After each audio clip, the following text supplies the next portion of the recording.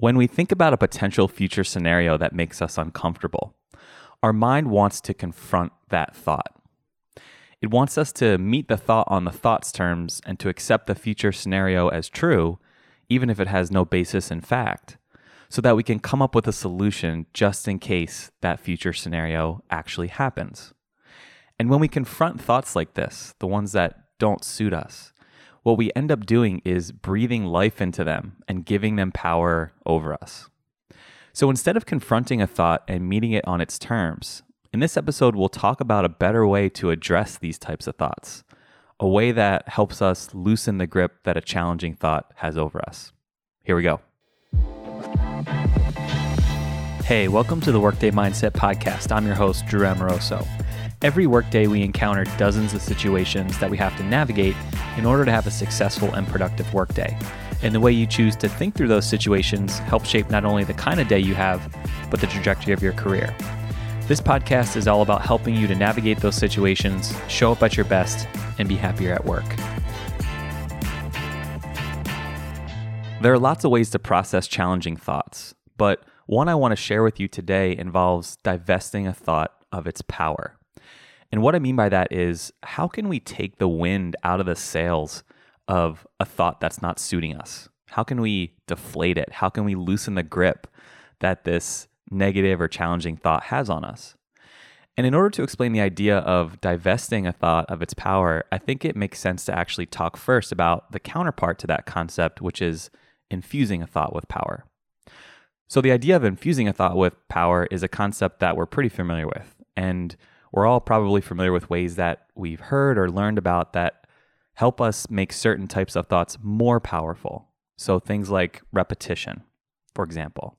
So if I repeat a thought over and over again, the repetition of that thought helps me to form new neural pathways that can reroute and change the way I think about a particular situation.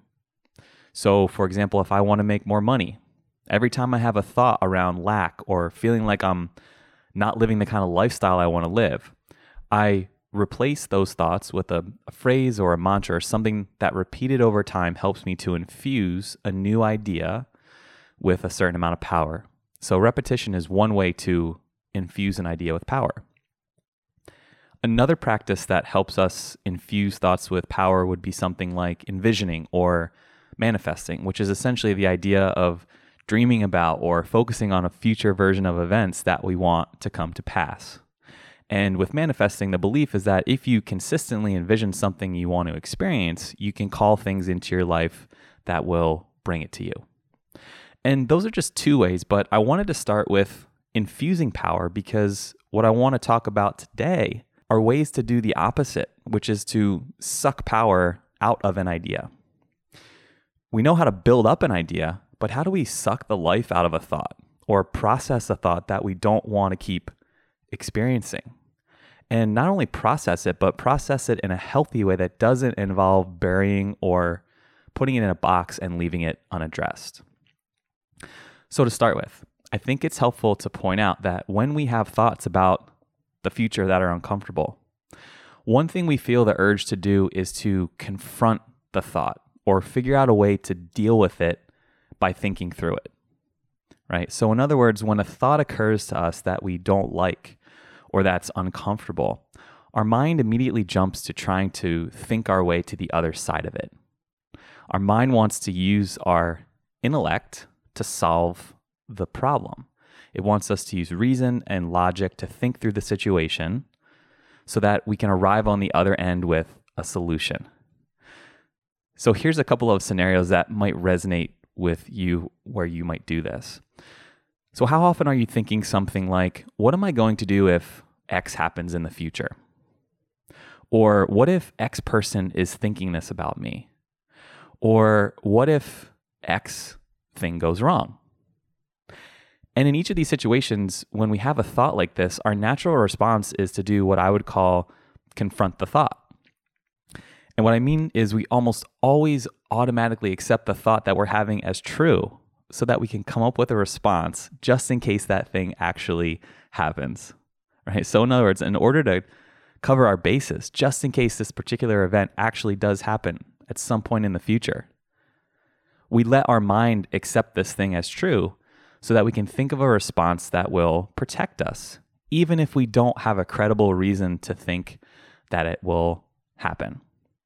So our mind will accept as true that something in the future might happen. Someone might be thinking something negative about us, or something might go wrong, just so we can think of a solution that will make us feel better about it. Let me give you a more concrete example. I've run my own business for years now, and a thought that always hangs around in the back of my mind is, what if this business fails? Now, I've been running it for years now, and I have all sorts of indicators in my day-to-day in terms of the growth of the business that we're experiencing and the feedback that we're getting from people, and a whole bunch of other indicators of success. But despite all of those things, I'll have this thought enter my mind every now and then that's like, what's happened to this point was a farce, and this business is probably going to fail. And the reason that our mind wants to take us to this place of failure, or thinking about failure or considering it, is because it wants us to process a bunch of future scenarios that will keep us on our toes, right? So your mind's job for hundreds of thousands of years has been to keep you thinking about things in the future that might be dangerous around you so that you'll always be prepared to survive, right? It's a prehistoric wiring inside of you that helps your ancestors survive. And here's the really, really sneaky part about this. Because your mind wants to keep you safe, as soon as you think about a rational response to a future thought or a future scenario, your mind will ever so slightly change the hypothetical in a way that will cause you to have to come up with a new solution to the new changed version of events that your mind is presenting you with, right? So it'll change the story on you so many times and keep giving you so many hypothetical scenarios that it becomes almost impossible to ever think your way to the other side of that situation. And if you think about it, it's actually a lot like playing ping pong with your mind. Your mind sends over a thought that makes you feel uncomfortable, and you volley back a solution. Then your mind sends back a slightly different concern, and that causes you to have to think about how you'd respond to that situation, that hypothetical situation, and then you volley back a solution, and so on. And what happens is we get caught up in these thought loops where our mind is trying to solve for and think through all of these hypothetical scenarios, and it's a really destructive cycle. So in my example, when I have a thought like, this is going to fail, I think, well, I've been doing this for a few years now, and I've overcome a lot. So I'm pretty confident that I'll be able to handle whatever comes up next, right? I feel prepared. And so I volley my response back over. And then my mind will volley back another thought like, well, but what if whatever happens next is something that you've never had to deal with before, right?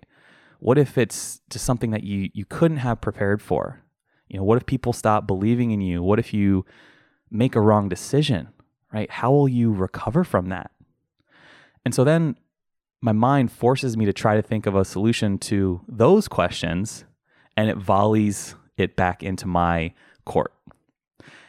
And so you can see how we end up in a spiral like this so easily, where even if we have a thought that has no basis in fact, or that is unlikely to happen, our mind will accept that thought as true, and we'll keep trying to answer these hypothetical questions, and we do that just so that we can try to resolve them. And I would just call that whole process trying to confront a thought, right? What we're doing is we're meeting the thought on the thought's terms. We're sort of standing up to it and acknowledging it and looking it in the eye. But when you attempt to confront a thought like that and try to come up with a rational response to this hypothetical question that your mind has created about the future, one of the byproducts of confronting a thought is that you infuse it with power, right? When you accept a thought as true and you meet it on the thought's terms, even for the purposes of coming up with a solution, you end up breathing life into that thought. Even if it had no basis in fact or is unlikely to happen, you legitimize it and you reinforce it by trying to solve it and by wanting to volley back a response. And if you keep deciding to confront the thought on the thought's terms, you end up living inside of the thought all day, and you continue to keep investing in the hypothetical story around the thought, right? You keep feeding it and legitimizing it, and when you do that, it keeps growing. And pretty soon, because you've had this ping pong back and forth for so long, you start to shift from engaging in this hypothetical to try to make yourself feel better to full out internalizing this thing as something that actually is real. So you go from answering a hypothetical to believing that this thing will actually come true because you've engaged over and over so many times in this thought cycle, in the volleying back and forth. And that's when we find ourselves in this endless spiral that is really hard for us to break out of. So, how do we break this cycle of confronting thoughts in this way? And instead of building them up, how do we divest them of their power? I want to offer you a 2-part process for starting to make this shift. And part 1 is acknowledgement, and part 2 is letting go. Part 1 is acknowledgement of a thought that has power over you. And we start with acknowledgement because we have to identify a thought for what it is, right? We have to acknowledge and give a name to the very specific thing that currently has a hold over us. If we don't call that thought out by name, it will lurk under the surface and stay in the background and keep doing damage to us, and we won't be able to seek it out and really identify it. The more specific we get, the harder it is for us to hide from the thought and what it's doing to us. So in my example, if I'm trying to break the cycle of this thought that I keep having about the future of my business, I need to acknowledge the thought for what it is. I need to get very specific in saying the thought I keep having is that my business is going to fail. And I have to acknowledge that there's a part of me that thinks, regardless of how much success we've been having, that there's a potential that the business could fail.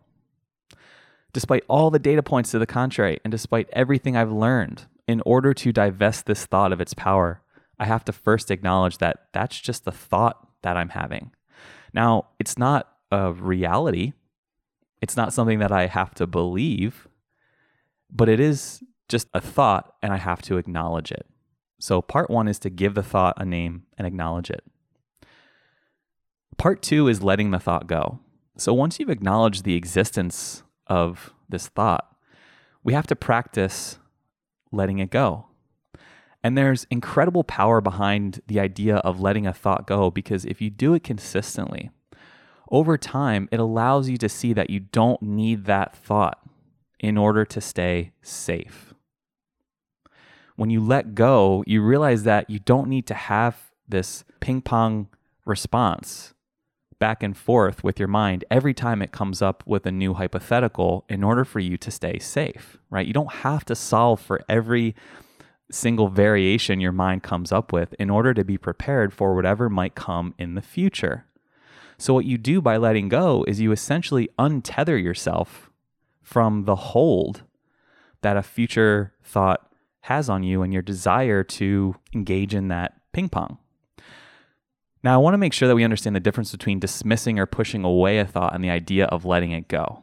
We're not trying to dismiss a thought because that would leave it unaddressed, right? What we're trying to do by letting a thought go is to actively release it, which is a little bit different. And it goes hand in hand with acknowledgement because it allows you to detach yourself from your clinging to the desire to have the ping pong battle and answer every hypothetical.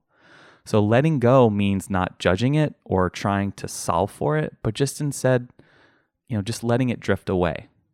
And I kind of have a visual in my mind every time I let go of a thought where I'm actually kind of cutting this cord that keeps that thought tied to my mind, right? It's just a visual that I have that's helped me to be a little intentional about what it means to let go. But the point is, if you can consistently acknowledge a thought for what it is and then let it go, you begin to slowly divest that thought of its power. And over time, you realize that you can exist without that thought. You are safe without that thought. and you don't have to solve or confront that thought in order to stay safe. So in my example, if I continually let go of my mind's desire to engage in trying to solve every question that my mind poses, right, which will put me into this never-ending thought loop if I try to engage with it, then I realize that no matter what happens in the future, I will be okay. I'll be able to solve problems that come up. I'm resourceful. I have people and resources that I can access, and I don't need to solve every hypothetical in order for things to work out. And the really powerful part is once you do this with 1 or 2 or 3 thoughts, you start to build a brand new data set that your mind can look to for more proof and evidence that this process works. So in other words, if I keep acknowledging and letting go of a thought that I keep having, and I repeat that process over time, I realize that thoughts lose their power and they shrink away over time. Now, the last thing I want to mention is how to get started. And I know just as well as anyone who's listening that divesting a thought of its power is a hard thing to start and a really hard thing to practice. Right? It's a hard thing to break out of. But here's what I found is the most important starting point, and it's the belief that this repetition will eventually lead to stripping a thought of its power. Right? You have to give yourself a chance to see that over time, if you, number 1, acknowledge a thought for what it is and just call it out. And then 2, practice actively letting it go. Over time, the thought will lose its power over you. And believing in something like this is hard because you're fighting your instinct to just keep engaging in that ping pong battle, which for many of us, we've done our entire lives. And it's so easy to get drawn into that back and forth. But you have to maintain that belief so that every time your mind tries to do this to you, you commit to working your process, which is acknowledgement followed by letting go, repeated over and over again. Go have a great workday. Hey, thanks for listening to this episode of the Workday Mindset Podcast. I hope you enjoyed it. And if you did, I'd appreciate it if you could head over to whatever service you're using to tune in and give us a 5-star review. The Workday Mindset Podcast is a collaboration with Populous Radio. Check out their other shows at populousradio.com. Thanks for tuning in, and go get them.